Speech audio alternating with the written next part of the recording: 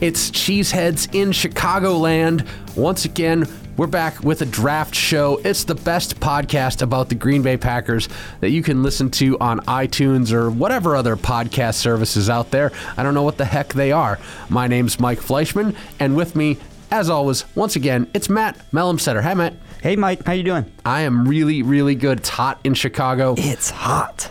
We are down here in the Loop in the beautiful studios of Radio DePaul Sports at State and Jackson in 1 DePaul Central. There's alarms going off. It's a hectic day. This is our second time trying to take this episode. We got interrupted the first time. We're giving it a second go. And I've got my first startup question. It might be an honest question, but it might turn into a bit. Okay. Who's your favorite Chicago Bears quarterback? Ooh, favorite Chicago Bears quarterback. Fond memories of Jay Cutler. Lots of fond memories of Jay Cutler. I love Jay Cutler. The meme potential is so high with him. Here's the thing. He's the first Chicago Bears quarterback that's been around since kind of the meme era entered its golden age. And so there's a lot of love for Jay Cutler coming from the meme side of Matt Mellemsetter. From the childlike wonder of my heart, Rex Grossman will always hold a special place in my heart. Rexy. Roll Rexy and Kyle Orton will always hold a special place in my heart. Kyle Orton is a real good choice for that. I'm older. I'm a Jim McMahon guy. Sure. I'm also a Jimmy Clausen fan because... Man, I did forget about Jimmy Clausen. He's on my fantasy football team. Pickles. He's just terrible. Pickles. Clausen had a lot going for him, from like some unfortunate looks back in his younger days to the nickname Pickles, which is highly good. That's so funny. It's 100% based off of Tommy Pickles, right? That was I think he looks like a little Rugrat. His last name is the name of a brand of pickles, Clausen. Really? Yes. I didn't know that. I think he looks like a Tommy Pickles, grown-up Tommy Pickles. Pickles Clausen. I have this thing I go through where there have been so many of these Bears quarterbacks that are just like Duff McCougal and like Bloke Borfen and all these guys you've never heard of before. Jimmy Clausen is 1-13 in his career as a starting quarterback. He's bad. And it just there's so many of these guys, and Bear fans will be like, if we had only stuck with Norton Nodelbacker for just another 3 games, he would have lost all 3 of them, huh? That's it. I can't despise the Bears. Do you remember when Jimmy Clausen was drafted? I can't despise the Bears either, just because they're such a terrible team year in and year out. When they're good, I'm sure I'll hate them, but they just haven't been good or a threat in so long that they're just kind of like they've become very similar to the Detroit Lions until like 2 years ago. Yeah, the Vikings, I can be more unified. I have this grudging respect for Minnesota, but the Bears. Hate Minnesota. No respect for Minnesota. Oh, Mike Zimmer's a good coach. Sure, Mike Zimmer's great. Their personnel moves are sharp right now. They have a smart front office. I don't like them. Yeah, I mean, I'm not. It's a grudging respect, and the grudging part is as important to that as the respect part. Oh, geez, the Bears though. It's so comical because these great football players show up on the Bears, and they get surrounded by nobody. Mediocrity. Matt Forte, Jordan Howard, these guys are fantastic. Akeem Hicks is a fantastic player, and like, they don't have wide receivers. Like, they do not have let alone like deux, trois. It's like, all right, you have a great like top 5 NFL running back, and you've surrounded him with 0 human beings. Yep, good idea. They made a good addition with Allen Robinson this offseason, and they picked up I forget the name of the wide receiver they drafted. They got a wide receiver, I believe, in the 2nd round, which I think was a good value. But they've always limited Trubisky, at least since he's come in, and never surrounded their running backs with anyone good. They've had, it seems like as long as I can remember, the Bears have had a decent running game, but just never added a second dimension to that offense. Yeah, when I started this show as a radio show, I was talking with Charlie Bevins, who was one of my first guests, and I was asking him because he was lobbying for Trubisky, and this was back when they were starting that like golem that whose name I can't remember, despite the fact that he's like all neck and no one else looks like him in the world. Matt Barkley? Oh no, who is the huge starting quarterback from this year? Now I have to. Hi, I'm a podcast host. Anthony Miller is the wide receiver that they took in the 3rd round. But he's just the most forgettable human being. He came up from Tampa Bay. They paid him a bunch of money. Mike Glennon. You're absolutely right. He does look like all. He who does not have a name in my mind. Well, no, it's totally okay that you forgot Mike Glennon's name because he's not worth remembering. Yeah, if your brain can clear out space, sure. If your brain can make space for like one new like way to make coffee, eliminate Mike Glennon. Yeah. Save the how to make coffee in your brain. Eliminate Mike Glennon. You can. Do you want to reformat C colon? Yeah. Yes, reformat I do. Mike Glennon. Yeah, Mike Glennon is out of here. But he was making the case for Trubisky right away, and that seemed to have been the right idea. I was asking him in return, though, like, who helps Trubisky win games? Like, who helps Trubisky become an NFL player this year? And last year, the answer was, absolutely nobody for no reason at all. This year, okay, Allen Robinson helps him out, and that there's at least a football player or two beyond just Jordan Howard, and and of course they've got Tariq Cohen now, who is pretty darn good too. Who is pretty darn good. So they're at least like they have built the lower section of their rebuild. There's somebody now instead of nobody, which is a nice addition. This is a draft show, so we have to get into the Green Bay Packers draft because we're just rambling about the Chicago Bears right now. I don't like talking about the Chicago Bears. Sorry, Bears fans. Packers draft was not exactly what we expected. I know you and I were sitting here a week ago talking about previewing the draft. We had a list of guys that we thought were going in the first round. And then Gutekunst used his first draft to really, really shake the dice. Yeah. And make some moves, trading out of the first round, it seemed at first. Mm-hmm. Yeah, trading back from 14 to 27 and then trading right back up to 18. And in the process of this, they managed to land themselves a first-round pick next year from the New Orleans Saints. Yeah. Which is... Ooh, that's spicy. Yeah, that's a great move. I was doing a live show with Charlie Bevins here at the station for Radio DePaul Sports as the draft was happening, and I remember when I saw that we had traded away 14 to the New Orleans Saints, I had to mute the microphones because I was so upset. And then 3 minutes later, we're back on the clock at 18, taking Jair Alexander, which we'll get into in a minute. Quite the move. Yeah, that was a very, very prescient move. And first round NFL draft picks don't get handed to you very often. Absolutely not. So for the New Orleans Saints, this has to be we were again discussing this. This has to be a discussion of what they think Marcus Davenport means for them this season. Yeah. Because 39 years old, Drew Brees, he's got what I think one of the top up-and-coming running backs in Alvin Kamara. They've already got some playmakers on defense. They've made some free agent signings. They think that Marcus Davenport takes them to the Super Bowl. They have to. Otherwise, this move doesn't make a lot of sense to me. But Marcus Davenport is such a raw, athletic, promising specimen of an athlete. Just a crazy, long, powerful man, but it's going to take a few years for that pass rush to develop, and I just don't know if it's the right move. But hey, it's a good move for us. It absolutely is, and we will of course have to watch. I know I'll be thinking next year, like, who does that first round pick from New Orleans turn into when we get to it? And New Orleans has to be thinking that Drew Brees doesn't play until he's 42. So they have to be thinking that there's got to be someone on their radar right away to play quarterback for them. It's a fun situation, and the Packers have a first-round pick next year, and there's certainly nothing stopping New Orleans from not having the kind of season that they think they're going to have behind a 39-year-old starting quarterback and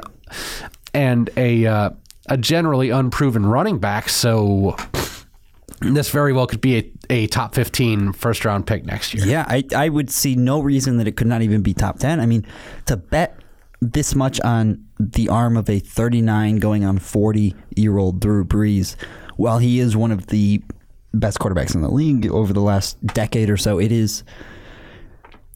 Guys don't really make it over 39, 40 very consistently. And we could see a major fall off, and it could be a golden goose egg in the lap of the Green Bay Packers. So at 18, the Packers find Jair Alexander out of Louisville. Yeah. And we did not mention Jair Alexander at all because we are the draft prognosticators that you, the people, rely on. Yes. So Matt Melumsetter, Jair Alexander at 18. I thought a pretty good pick. I was expecting him to go ahead of this. I know we did last time. We also talked about Josh Jackson going with our 14th pick, and we'll get into that later. But Jair Alexander, really darn good cornerback, will most likely play in the slot based on our second round selection.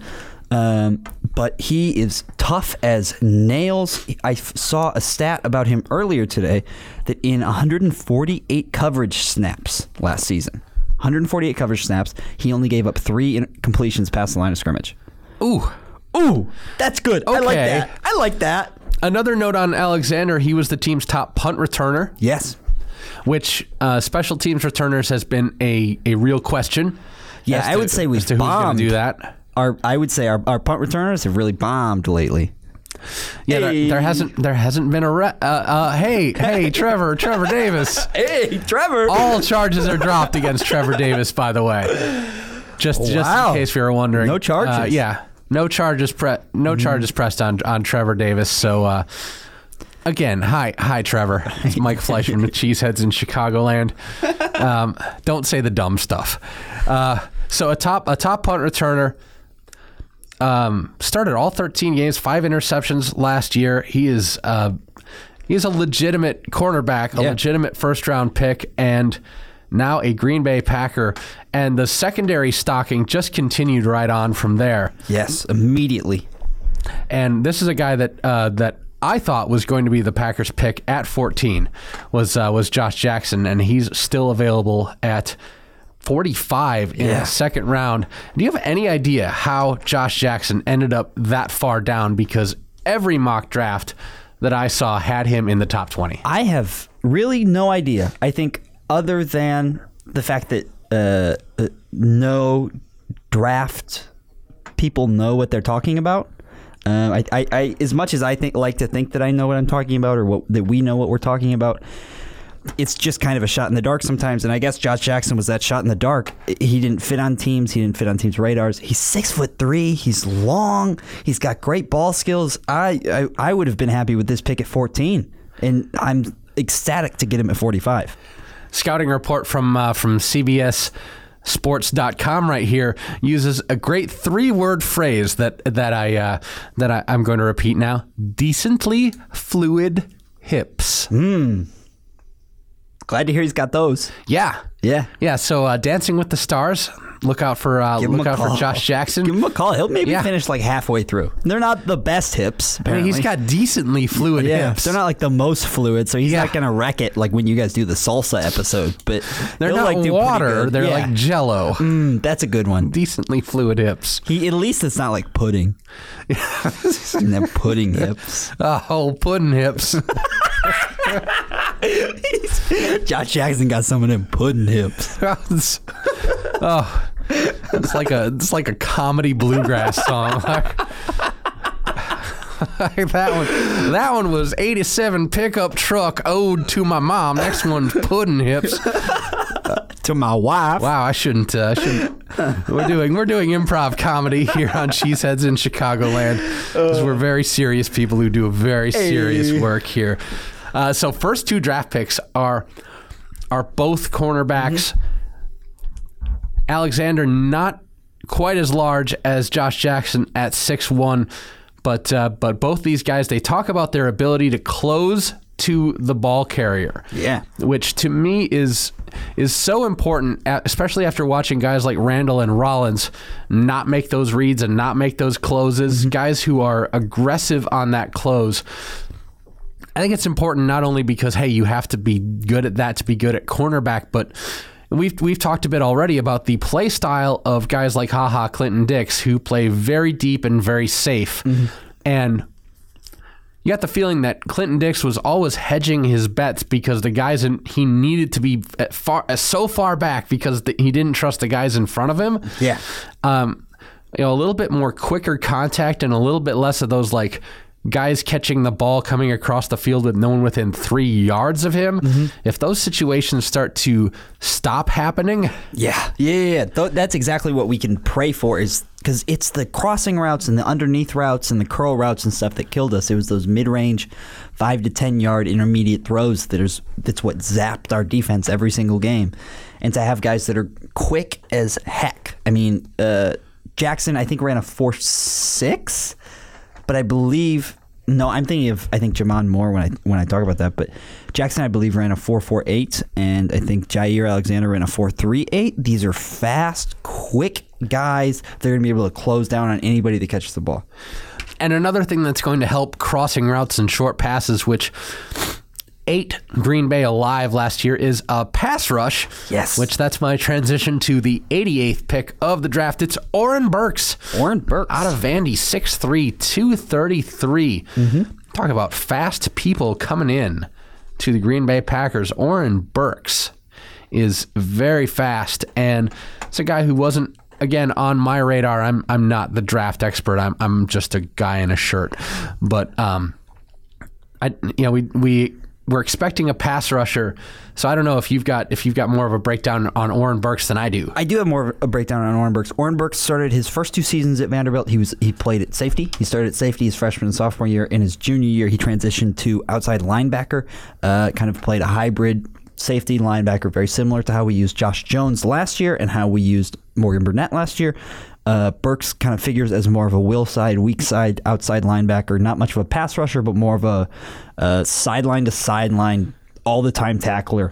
Maybe we'll see him play a little bit of inside backer, kind of in Jake Ryan's role, but I think most likely we'll see him kind of as an outside linebacker, coverage linebacker type guy. See, that's interesting because I did hear him talked about in the context of like this guy's going to be a pass rusher. He's going to be able to get upfield very quickly. He's fast, so there's absolutely the possibility they'll use him as a pass rusher. But at Vanderbilt, he was primarily a coverage guy. Okay, then that is a little bit of a departure because you were definitely feeling like, all right, this team needs to take cornerbacks and pass rushers. And the idea of another sort of coverage linebacker wasn't quite in the cards, but when you look at what the Packers have at linebacker right now, Martinez in the middle is very good at covering space, but the guys on the outside edge are frequently sold out to the pass rush or they're Nick Perry, which is to say not fast. Yeah. Oren Burks offers you a different bit of a flavor there, maybe on the other side of the field, away from Martinez, and able to cover ground sideline to sideline. This will help them out with what they want to do, especially if they're going to trust their front to put pressure on the quarterback right now, which through free agency and the addition of Wilkerson, I think they can trust that right now. I would hope that we can trust our defensive line. What I think Burks brings to the table big time is his ability to cover big tight ends and quick slot receivers. He runs like a 4.4, and he's also, like, I think you said he was 6'3". He's a big, huge dude that's going to be able to cover a defense as big as guys, and that's something we've always had trouble with. Yeah, and just the way that tight ends are now wide receivers. Yeah, Jimmy Graham is a great example of that. He's just a giant slot wide receiver. And the way that you get like that, the old nickel cornerback, the guy who's 5'9" and 178, soaking wet, like that guy, Jimmy Graham laugh at that man. Yeah. So this kind of player, a converted safety, a guy who starts as a coverage man and then throughout the course of growing up become gigantic. Yeah, become very big, man. Yeah, that's become big. That's a different dimension of football player, and this game gets bigger and faster every year. Bigger, faster, and more dangerous every year we play. So the first 3 picks are all defensive picks. Mm-hmm. None of them are down linemen. They're all in the secondary and in the linebacking core, which is the biggest areas of need for Green Bay. They need to be able to slow teams down. They need to be able to take the ball away a little bit more. And then the Packers turn to offense. In the 4th round, they pick Jamon Moore out of Mizzou, another 6'3" guy. Height, speed, verticality, very strong, very athletic. There's questions as to whether or not he's actually a good wide receiver or if he's just a great athlete who feasted in college. But if there's any team that I think has shown that they develop wide receivers, Green Bay seems to do that. They seem to really enjoy taking on projects at wide receiver, whether it's a guy like Davante Adams who has a bunch of physical skills, but maybe isn't the best route runner, and turn him into a very disciplined route runner, or guys like Geronimo Allison who undrafted, completely undrafted. So a 4th round draft pick in Jamon Moore, they have to think that they can get this guy in their system and start having things make sense for him quickly. Yeah, he's got all the tools in the world to make it happen. It's a guy who, when I watch him play, reminds me a lot of Davante Adams. He played in Josh Heupel's Mizzou system, which is a spread system which focuses most of their passing to one side of the field. And he also played in the SEC, so he's playing against top-level talent. Playing in a weird spread system, which really limited his route tree when he was allowed to run kind of more complex double moves, double cuts, stuff like that. He looked really good. It's just that Heupel's system, Aberdeen, South Dakota guy, actually, where I'm from, was so focused on one side of the field. It was a lot of comeback routes, a lot of flood concepts, stuff like that. And this is not the youngest, greenest guy out there. Yeah. He redshirted in 2013, so has had a long college career, and is coming into this with 4 full seasons of football at Missouri. After that redshirt, has played 14, 15, 16, and 17. Wow. Through college, so that's a lot of time to get a good look at this guy. The final 2 seasons were both 1,000-yard seasons, 8 touchdowns in 16, 10 touchdowns in 17. So, they know what they're getting here with Jamon Moore. He's not so much of a risk as in like, will he become a football player? It's more of a risk is he an NFL football player? Yeah, they've got all the tape in the world on him. He played in the SEC. Those are 1,000-yard, 10 touchdown seasons playing against Alabama and SEC teams. I mean, he can produce with subpar to average quarterback play. I'm excited to see what he can do with Aaron Rodgers. So the next pick is the move up from Cleveland in the Randall Kaiser trade, and in that they get Cole Madison and a tackle out of Washington State. So it looks like the prototypical Packers tackle draft pick in that he's 6'5", he's 313. They say the scouting report on him is that he is not as strong or as powerful as you need a tackle to be. And I would immediately say, like, hey, that's exactly what I heard about David Bakhtiari. Yep. Yeah, the word is supposedly that he will try to be a guard initially. He entered college as a tight end, so he's exactly that. He's a quick, athletic, not mega strong guy, but he's a big, quick, fast guy. That's always fun to have some hard acceleration off the offensive line. And you have to think that this team is wondering if they need to have a new starting tackle this season. In the case that Brian Bulaga just cannot do it anymore. Yeah, and how old is Bulaga, do you know? 32, 33. That's what I was thinking. He's coming off that ACL injury. He refused to take the pay cut. I don't know where our next tackle's coming from, but I don't know if Bulaga's going to be able to hold up to a full season. He has not the last few years. And the depth chart of the Packers offensive line right now is incredibly guard heavy. I know we saw McCray at tackle, but that's not an NFL tackle, folks.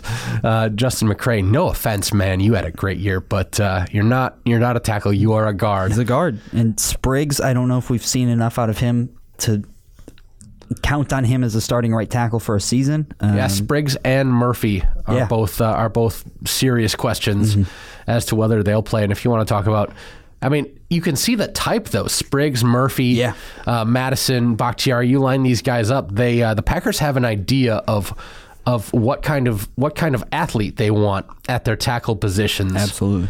So we'll see if that pans out. It worked for Bakhtiari. Yeah, and worked for Bakhtiari, and we got one of the best tackles in the NFL out of it, and that was a 4th round selection. So we'll see what Cole Madison can do coming out of the 5th round. And I think we're going to need to take a break. The first, we've got one more 5th-round pick, but two more 5th round picks. So there they are. Yeah, we need to take a break. If I don't know what we got a lot to talk about. Know what picks are going on. So we'll take a quick break. He's Matt Mellumsetter. I'm Mike Fleischman. I've been on vacation and I have a cold. So if I sound worse and dumber than usual, that would be the reason for it. But this is Cheeseheads in Chicagoland. It's our draft episode. We're talking about folks who have never played a snap in the NFL and just might not ever. So we'll keep talking about that when we come back.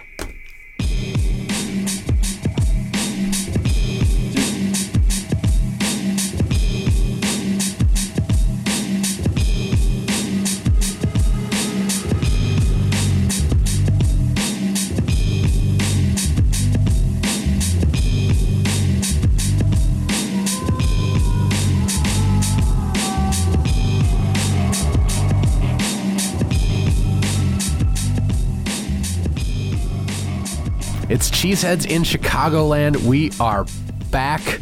It's me, Mike Fleischman. It's him, Matt Mellumsetter. Hey. I want to let you know that we have a Twitter account. It's at Cheesecagoland, which is spelled cheese. CheeseCagoland. Cheesecagoland. It's a better portmanteau than it is a spelling question. We couldn't ask that in the spelling bee.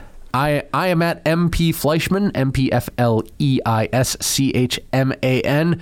You're just at Mellumsetter. At Mellumsetter, which I think works great when you say it out loud. It's good. Because it's close to Matt. It's just at Mellumsetter. MELEMSETER. Only E's in the last name. It's a good way to quickly get it right. Boom. Only E's, no double consonants, and you're on your way. It's great. Icebreaker question for Section 2 of Cheeseheads in Chicagoland. What's the greatest concert you've ever seen? Ooh, man. I've seen a few. Best concert I've seen, I saw Whitney, the Chicago band, in a basement for $5 before they released their first album. Neat. I've never heard Whitney. Tell me about Whitney. Whitney is their first album's called Light Upon the Lake. Really, really, really well reviewed kind of indie modern country album. And I watched their lead singer is their drummer, and there's a saxophonist, and there's strings, and it's just this weird eclectic kind of reverence to old country. Are they the band? It's a band, yeah. It's a full band. I mean, like the band. I'm thinking of like Levon Helm and like the band from the 70s. I don't know. Oh my God, you don't know who I'm talking about. I don't know who you're talking about. Oh my Lord. You might like the band. Okay. I'm sure I'll love the band. But it was before they'd released anything really. They'd released one single and it blew up on like Pitchfork and Rolling Stone and all that. I had no idea who they were. Saw this concert, blew my mind. Got home, Googled it. Their album was coming out like the next week, and it was unbelievable. That is such a good way to see bands. Yeah, it was in their house too. Neat. It was in their basement. It's the guys from the Smith Westerns. I don't know if you're familiar. I am. Yes, it's those same guys do Whitney, and it was in their house, in their basement. How about like the alt country tradition out of Chicago of all places? I mean, I know that if you go 30 miles south of here, you are essentially in the country music area of the world. But like this alt country thing that, you know, like Sun Volt and giving way to Wilco and these projects, like how is that coming out of Chicago? And I don't mind. I love it, but a weird place to come from, I guess. Chicago's such a weird city to be in because it is, you're right, 30 minutes outside of town, you just kind of hit nature and farmland. And Chicago is this big center of industry and everything, but so close to it is nothing. I thought about this question, and I'll definitely check out Whitney. You have to listen to the band. I'll add band to my list of other music that I'm listening to. I put Gum in from this morning. Yeah, they were Bob Dylan's backing band when he went electric. Really? Yeah. Well, wow. A project out of Canada. The Last Waltz might be the greatest concert film ever recorded. So just to let you know about that. I mean, like, this isn't even like me being an old man, because like my dad would be into the band. There you go, the band. Cool. Band. Yeah, strongly recommend if country music and Americana and folk and rock are your thing. Mm-hmm. I was thinking about this because I saw, definitely not my favorite concert, but I was at a concert this week. Sunday night, I went to see George Ezra with a friend of mine. Right. And I got no complaints about George Ezra. This was one of the more professional and well done shows that I've seen recently. I just, that music isn't for me. I'm not going to What is George I'm not Ezra? a convert. He is a British folk rock pop musician. Gotcha. And it's very pop, like it's pop first. Okay. Songs about like girls in the beach and everything. There are moments where it almost becomes country, but it was an interesting show because he had a 6-person band behind him. They were incredible. Wow. And they're very much like they had a very interesting take on his recorded music because there was a lot more drums and a lot more arrangement going on, and I thought it was well done. It's an incredibly well thought out thing. There's a very good musical mind working there in George Ezra. But the actual best concert I've ever seen was the Violent Femmes in 1999. Wow. In the Stevens Point Quant Fieldhouse. I believe it was 1999. Those were shaky years for me. So if y'all are Googling it being like, actually it was 1998, good for you. Those years don't matter. Yeah, it's a melding. Doesn't matter. But the Violent Femmes played one of the most incredible 3-set nights that I've ever seen anywhere, and I will never forget that. It was about 85 degrees in that field house. I went with like 3 other people. They all like lost their endurance. I was the Violent Femmes fan, and they were just sort of like, yeah, we'll go to this concert with you. So I stood like just transfixed for like 3 hours while everyone else just sort of faded away into the background. And yeah, just a very Wisconsin kind of thing. Stevens Point, Wisconsin, one of Wisconsin's greatest bands. That whole like folk country thing. I think it's ironic that both of us. Yeah, I'm a very country thing. I'm a very recent convert to it. I started listening to Whitney. I mean, that was freshman year, but started listening to Nick Drake very recently. I'm a big Nick Drake guy. I was just recommending Nick Drake to the friend of mine that I went to George Ezra with. Amazing recommendation. Nick Drake is incredible. Go back through early Wilco. I have not listened to very much Wilco already. I will. Oh my goodness! Like start with Yankee Hotel Foxtrot and work your way backwards. Okay. Into their first album, and there's so much good stuff there. Ooh. Yeah, you've got worlds to explore. It's a Green Bay Packers podcast where we talk about country music and the Chicago scene and my misspent younger days. We are in the middle of the 5th round. We get to the controversial part of the 5th round. Pick 172. It's punter J.K. Scott. Yeah. He's 6'6", 204 pounds, and this is interesting because I've read some. We both read some interesting thoughts on the idea of a finesse punter, of which J.K. Scott is very much touted to be a finesse punter. And there's a great article by I'm going to get his byline here because I got to credit this dude, Paul Noonan at Acme Packing Company. Writes up about the case against the idea that a finesse punter is at all valuable in the NFL. Yeah, it's he quotes in the piece. Noonan quotes a tweet that says that Johnny Hekker saves like 103 estimated points per season, correct? Yep. Which is more valuable than most running backs. No punter even comes even close to that. I mean, I think he's double or triple everybody else. The finesse punter is such a strange thing. It harkens back to a different era, I think, because I think we're finding out that it's very much like basketball, where once people realize that the percentage at which you need to hit 3-point shots for them to be as efficient as the 2-point shots skyrocketed the amount of 3-point shots taken. I think people in football are realizing that once you get the ball across the 50-yard line, you don't need to punt ever again. Yeah, and the Green Bay Packers probably shouldn't, considering we have one of the greatest quarterbacks that has ever played football, who does the most electrifying things whenever it's called upon him. To have Aaron Rodgers throwing the ball on every fourth down wouldn't be a bad idea.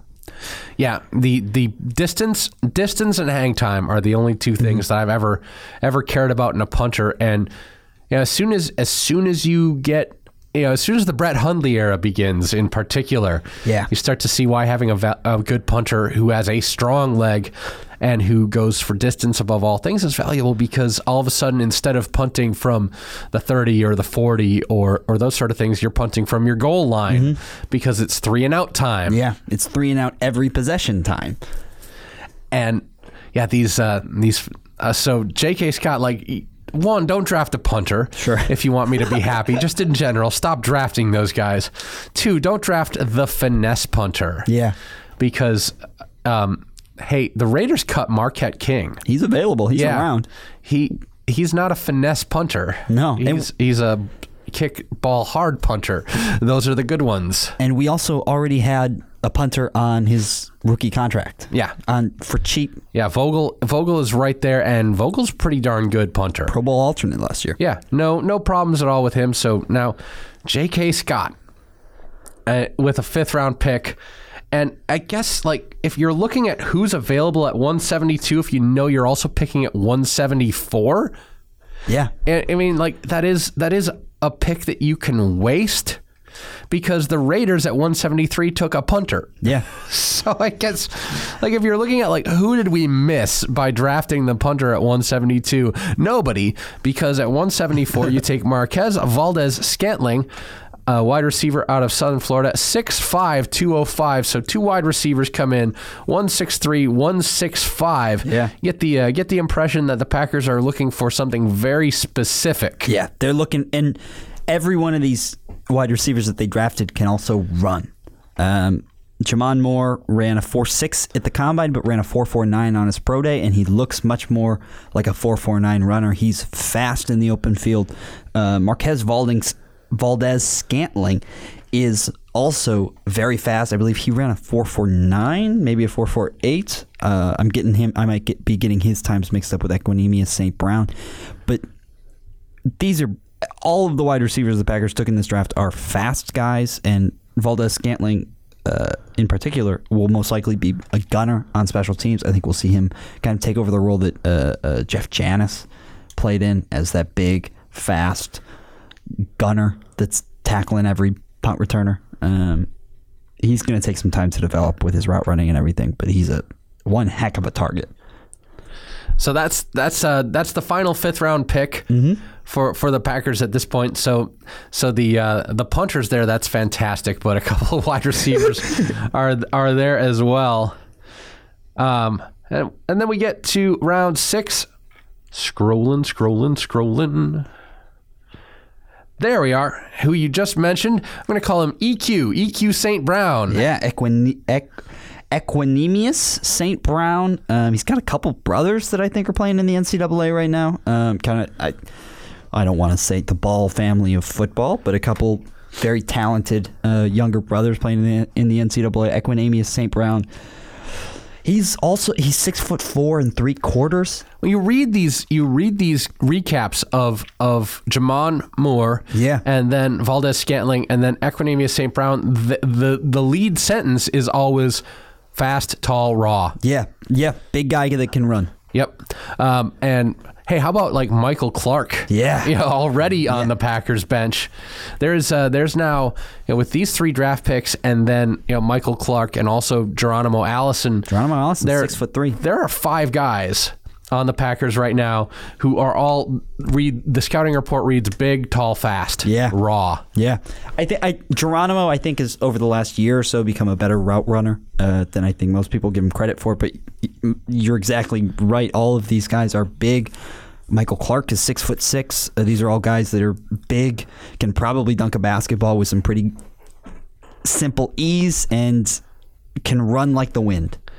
Yeah, it's such a good thing to see, because I was ready to just sort of not explode, because that's violent. Sure. But I was ready to just like matter was going to run out my ears last year, pre Aaron Rodgers injury, watching Aaron Rodgers like sort of step around outside the pocket and look for that guy who is finally going to come open over the cross. Yeah. As like, I just wanted to sort of send him a telegram that was like, my dude, stop. Yeah. Do you remember that you have the strongest arm of anyone in the NFL? Stop. Question mark. Stop. Yeah. Because I've wanted him to chuck it down the field. Yeah. And I've wanted some height out there. I don't want that pass going to Randall Cobb because he is 5'10", a small man. Yeah. But just I want some 50-50 matchups, and this to me it brings into a bigger issue is that I'm sick of the tabloid press telling me that it's because Aaron Rodgers needs to trust his wide receivers. Like, no, he needs to throw them the ball. Yeah. Yeah, they need to get open. He needs to throw them the ball. That's what it is. Yeah, and if it's a one-on-one situation, if the safety's going to come over late, you need to put up a 50-50 ball at him. Yeah, got to do it. Yeah, and these are guys that are going to be able to go up and get those 50-50 balls. These are guys that are 6'5" with a mega vertical and are explosive athletes who can go catch that ball. Yeah, and this is a repositioning of the Packers' wideout philosophy, where you got the feeling that if it's Cobb and Nelson lining up, the prevailing thinking has to be like, we can't run these guys vertically all that often. Yeah. But if you're the Packers and you keep 6 or 7 wideouts active this year, which I'm assuming they keep 6. Yeah. And like 3 or 4 of them are that like raw, fast, tall. Like, you can send out some guys to push the field vertically a lot more. You're not saving your lead guy to hopefully not have him blow out his knee again. And with Joe Philbin returning to his offensive coordinator duties, he runs a more vertical offense. So the last time he was in Green Bay, he ran a very vertical offense in like 2014, and we're gonna hopefully see a lot more of these guys running those vertical routes, because these guys fit kind of Philbin's system, and hopefully we'll see Aaron Rodgers. I almost called Aaron Rodgers LeBron James. Awesome. I think that's just indicative of the space that they operate in my brain, which is 2 guys that carry their team on their shoulders all the time. And are like mad cerebral. And are crazy smart fellas. But yeah, hopefully we're going to see Rodgers throwing the ball deep a lot. Running backs let you do that. Yeah. That's another thing, is that Philbin has to be looking at that running back depth chart going, hey, it's probably going to be 2nd and 4 a little more often this year. Yeah. If we run 3 running backs out there who are all legitimately good, risk taking becomes a lot easier. Yeah. When it's not 2nd and 11 or 2nd and 10 or 3rd and 7 all the darn time. Mm-hmm. Yeah, if with guys like Aaron Jones and Jamal Williams that are pretty consistently, picking up 4 or 5 yards a carry, it makes 2nd and 3rd down simple, and it opens up the play action game. There's very few people that are better in play action than Aaron Rodgers when he gets to that last step in his drop. And man, to see a full season of Aaron Rodgers playing with Aaron Jones and Jamal Williams. Please let me see it. Oh boy, I'm excited. Please, I want to see it. It's going to make me so happy if it does happen. We're in the 7th round picks, which means that it's pure speculation. It's pure whoever the heck time. James Looney from California. If you want to talk about dudes what have good hair. Yeah, does he have good hair? I haven't looked at his hair. It's large. James Looney. Yeah, a good large hairstyle. Okay. See if you can get that picture to come up. It looks about shoulder length. Has a certain it's very flesh full. out. It folds out. Very full. I'm excited. Yeah, it's some fantastic hair. Tall, somewhat lean interior D lineman with impressive athleticism. So same scouting report as the wide receivers. Tall, fast, raw. Needs to get much stronger in the NFL to deal with doubles and more powerful guards. Hands are light. Guys got light hands. Sure. Do you know what that means? No. Okay, yeah, I also don't. Does that mean that his hands are strong, or are they quick, or are they not strong? Are they easily deflected by hand fighting? Or are they just very luminous? Yeah, they glow. Yeah, glowing hands. He's from the new Avengers movie. He does have great hair. Yeah. Oh my gosh. Yeah, I'm in on James Looney. That's a hair draft. That's a hair. And yeah, it's seventh round pick. How about a long snapper? Yeah, we did draft. We did draft a long snapper, didn't we? And this is a thing where Brett Good is clearly probably not going to play in the NFL again. Major leg injury for Good ended his season last year. So how about Hunter Bradley? There's nothing on him. He's a long snapper. There shouldn't be. Yep. I'm sure no one scouted him this year for CBS Sports mock drafts. Right. He doesn't have a draft profile. I think last year we did have some struggles. The Green Bay Packers had some struggles with snaps and collecting the snaps for field goals. And J.K. Scott was the holder at Alabama, and Hunter Bradley's a long snapper. So Gutekunst must be very upset and tired of mishandled field goal snaps because he spent 2 draft picks on it. Spent a lot of draft capital. Yeah, that is such an odd thing to do. But when you've already managed to get the guys you want, why not find someone in the draft? The punter you'll never explain to me in a way that's satisfactory. I'll be rolling my eyes at drafting a punter for it's like the Bucs drafting Aguayo. What did they draft him in? Where did Aguayo get drafted? In the 3rd round or something? 2nd round. Oh my good Lord Jesus. Oh, bless his heart. He's not on a team anymore, right? No. He's out of the league. No, he came into the league and immediately started on fire and isn't yet to be put out. That's boy. He's on the Chargers now. Okay. Yeah. Good for him. I mean, but being able to get the guys you want and then say all right, let's bring in some of these other guys. I don't know that you wouldn't be able to sign Scott and Hunter Bradley immediately after the draft. I don't know as undrafted free agents. I don't know about Scott. I think Scott might have gone to. You said the Raiders took a punter right afterwards. Yep. I think Scott was kind of the number 1 punter in the draft, and so I think Scott might have gone right away to the Raiders. But man, we were definitely going to get Hunter Bradley, a long snapper, after the draft. It seems silly that someone would draft a long snapper, but here we are. The Green Bay Packers did. And we're still able to collect Equanimeous St. Brown in the 6th round, somebody that a lot of draft people saw going in the 2nd or 3rd.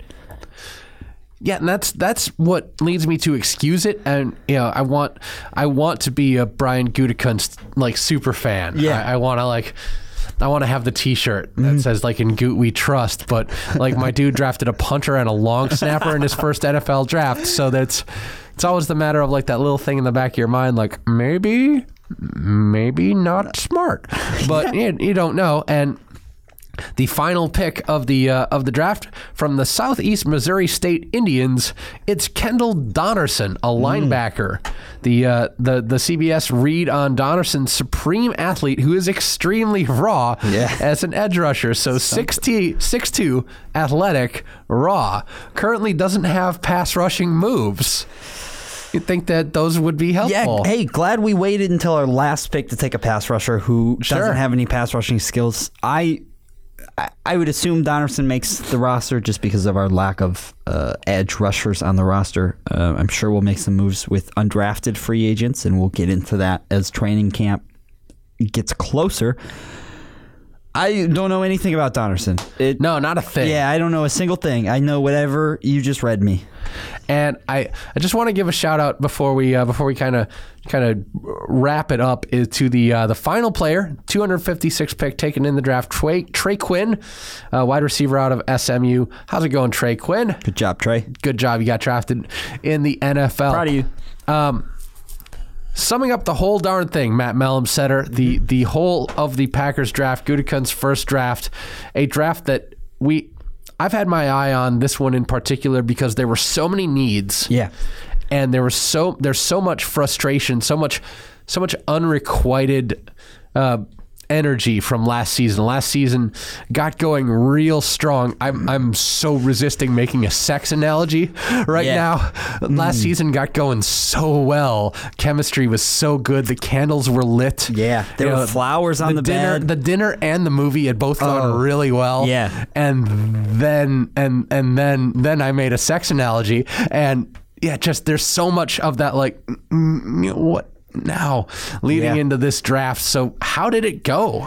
I thought that Gutekunst had a pretty darn good first draft. I thought being able to pick up Josh Jackson in the second round was a great value. I remember talking last time about there being great value in cornerbacks in the second round. I think nailing Josh Jackson far exceeded any of my expectations. I think I like the Jair Alexander pick. I think more important than the Jair Alexander pick is picking up that second first rounder for next season is the ability to now have 2 first round draft picks next season, which one of them has the possibility of being a very high pick that can be used on like a stud wide receiver coming out, a star. That first round pick is, I think, the biggest addition to our team. Yeah, to me that's the defining thing is that the Packers seem to have gotten exactly who they wanted. Yep. Known how to get it through trades, and trades are complicated in the NFL. Yeah. Just want to put that out there, and that I don't understand them in the slightest. So being able to work that as a first year GM, that's why the Packers promote from the inside is that they find guys who they know the technicalities of how all these things work, because this is stuff that, you know, as if you're running a fan podcast, you just sort of like you report on it of like, yeah, they traded down and then they traded up and they moved, you know, Randall for Kaiser, and I'm sure it was all very simple and it was just one phone call or something. There's probably like 600 pieces of paper involved in all the stuff that they managed to do with that. Millions of dollars shuffling around every time. Yeah, so that sort of movement and that sort of ability to get it done on draft day is real good. You know, being I'm not going to say gun shy. I'm making all the wrong analogies, but being being reticent is not how to draft. Yeah. So being able to do it and to be patient and to know that your guys are going to be there, because you know, clearly they knew what was happening. They knew that Alexander was their guy. They probably, you know, they had a feeling that someone was going to be there in the second round as well. It was well executed from a technical standpoint, and it theoretically addressed positions of need. Yes, it did. We got the Green Bay Packers selected 2 good cornerbacks, which I would guess are both going to be our starting cornerbacks this season. Kevin King and Jackson on the outside, and Jair Alexander in the slot. I would assume that would be our top 3 cornerbacks with the addition of Tramon Williams, Devon House. Those are small. I would not be surprised to see House as a starter, at least for the first bit of the season. Williams as well, possibly. I wouldn't be surprised if it was almost a full platoon. Sure. Back out there, guys coming in and coming out and trying to stay fresh and trying to adapt as it went. We saw Josh Jones do a lot of that last year, but yeah, the positions need got addressed. That was huge. A bunch of wide receivers. It telegraphs the Packers wanting to be aggressive on offense and aggressive on defense, which they weren't either. No, last year. No, and have not been. I would not describe the Packers as an aggressive team for at least most of the last 3 or 4 years. McCarthy has seemed very complacent with offensive play calling at times, and I think Dom Capers was a very conservative coach towards the end there. This aggressive kind of turn is going to be fun to watch. It will be. That is our draft preview episode. We'll do another episode soon enough. I think we're there's going to be a little bit of a lull in NFL happenings for a little while here. Yeah. So we'll think about coming back in another couple of weeks to do another one, taking a look at some undrafted free agents and probably just have a little fun, talk about all the band you've been listening to. Ooh. Catching up on that. Because it's a music and culture podcast that we occasionally mention the Green Bay Packers on. Next week is fine art. Yeah, next week I'll talk about all the Vasily Kandinsky I've been enjoying recently, and maybe a little bit about architecture in case you wanted to unsubscribe from this podcast. Cheeseheads in Chicago takes a trip to the Art Institute. Yeah, Cheeseheads in Chicagoland goes on the architecture boat tour. The world of fine dining. That's it. Cheese in Chicagoland. Oh, okay. It's Cheeseheads in Chicagoland. Follow us on Twitter. We're at CheeseCagoland. Follow me on Twitter. I'm Mike Fleischman. I am good at Twitter. Just trust me on that one. Twitter. I'm pretty good at Twitter. I'm at MPFLEISCHMAN on Twitter. He's Matt Mellumsetter. Follow him on Twitter at Mellumsetter. Do you do Instagram? I do Instagram. It's at Matt Mellumsetter. Okay. I very rarely use my Instagram, so I've been enjoying my Instagram. I'm at MP Fleischman. You posted some good pictures of Fred the other day. Oh, my cat. Yeah, he's cute so little kitty. Orange. He's bright orange. He's an old man too. How old is he? He's 11 years old. Wow, go Fred. And he was in a real chilled out mood, so I decided to follow that up. But I like Instagram because Twitter is good if you have like a quip or something to say, if you have something real compact to say. But if you just want to like throw a picture out there, like Instagram filters just make me feel so arty. Yeah, that's it. Like, let me just put get out my cigarette holder and my beret and like, I put the Clarendon on this picture of my souffle, and it works out so good. But thank you for listening to Cheeseheads in Chicagoland. Thank you for bearing with me today as I've been sort of sick. And I don't know. I don't want to say less funny than usual, but but all the same. All right, for everyone here at Cheeseheads in Chicagoland, which is 2 of us, all 2 of us. Thank you once again to Radio DePaul Sports Studio for letting us use their fine equipment to record this podcast. We'll be back in a couple of weeks. This is Cheeseheads in Chicagoland. We'll talk to you later, and until then, stay cheesy, baby.